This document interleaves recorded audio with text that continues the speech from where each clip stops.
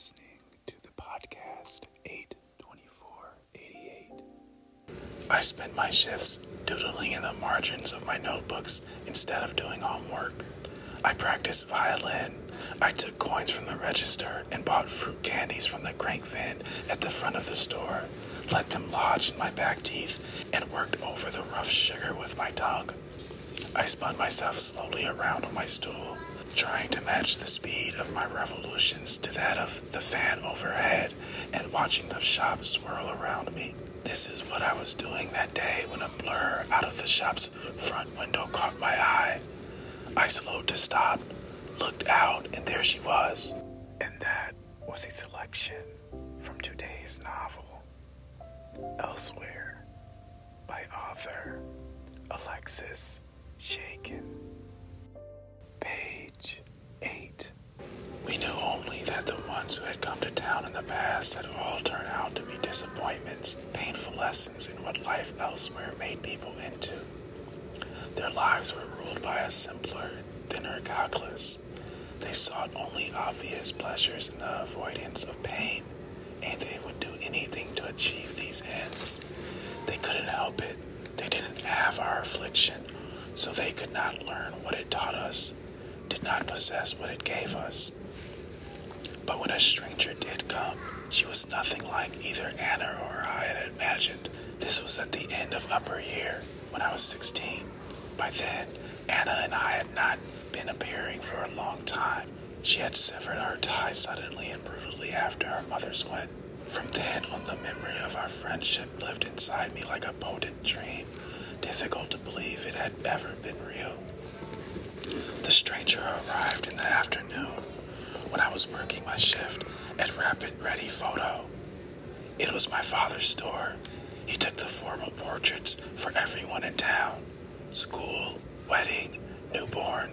He spent most of his days in the dark room in the back of the shop, and I worked the register after school. Like the other shops, we were never busy. We lacked the population to be. I spent my shifts doodling in the margins of my notebooks instead of doing homework. I practiced violin. I took coins from the register and bought fruit candies from the crank van at the front of the store, let them lodge in my back teeth, and worked over the rough sugar with my tongue. I spun myself slowly around on my stool, trying to match the speed of my revolutions to that of the fan overhead and watching the shop swirl around me. This is what I was doing that day when a blur out of the shop's front window caught my eye. I slowed to stop, looked out, and there she was, way down Hofstrasse, coming down the sidewalk. In our girlhood games, Anna and I had imagined strangers as extreme figures. Page 24. All of them except the little one on the end, the blurred runt, who had perhaps done something other than die, and I wondered what our affliction had recognized in her, or cultivated in her until it was all off of her.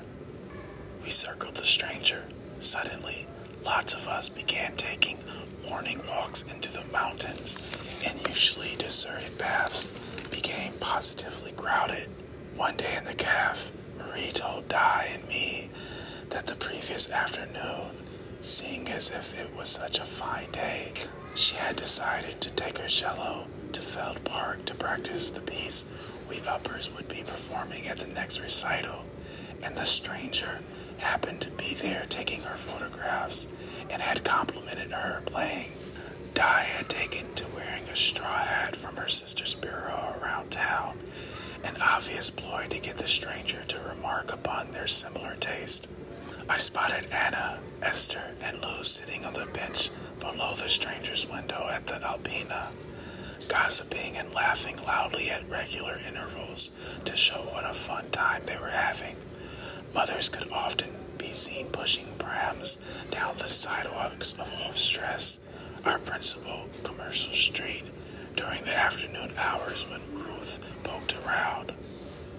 Ruth smiled at the babies and sometimes said something like "precious" or "how adorable" to the mothers, and the mothers thanked her politely.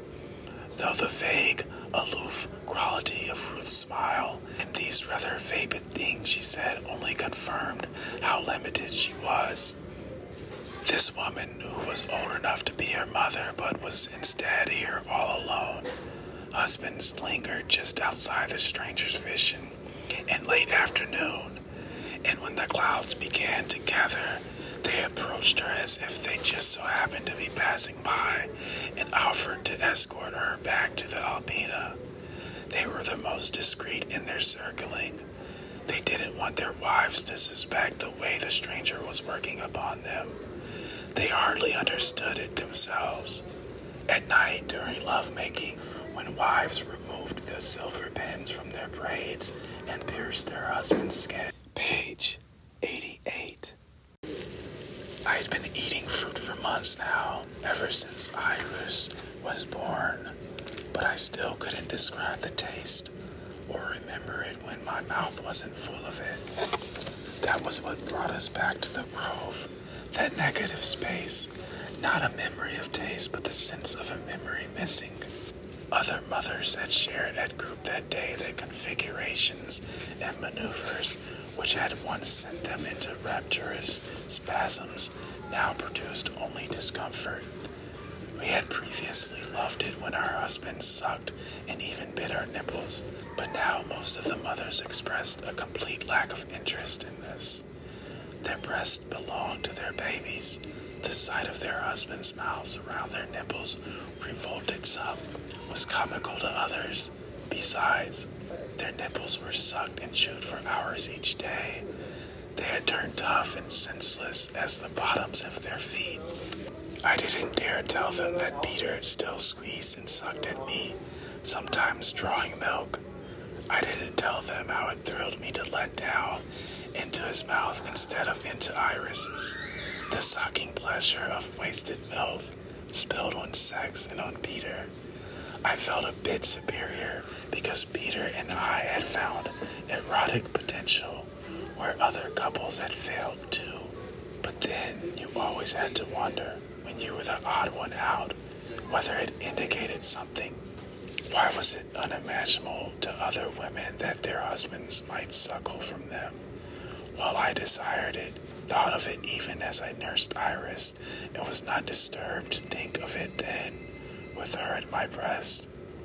Did it indicate something perverse in my bond with Iris? But I loved her ferociously. I would chop anyone to bits for her, but what if that was just it? What if it was possible to love too ferociously and to burn yourself up with it? One day, a few months after that, Lise, whose baby had terrible colic, broke down in group and confessed that once when he had been crying for hours, she squeezed him a little too hard, enough that his crunched shut eyes popped open in surprise. The end. Elsewhere, Alexis Shaken. Throughout the flight of literature, you will find a story that touches your soul. Please support the authors in this show by viewing the books on the website 82488.com. That's numbers 824, the word 80, and the number 8.com.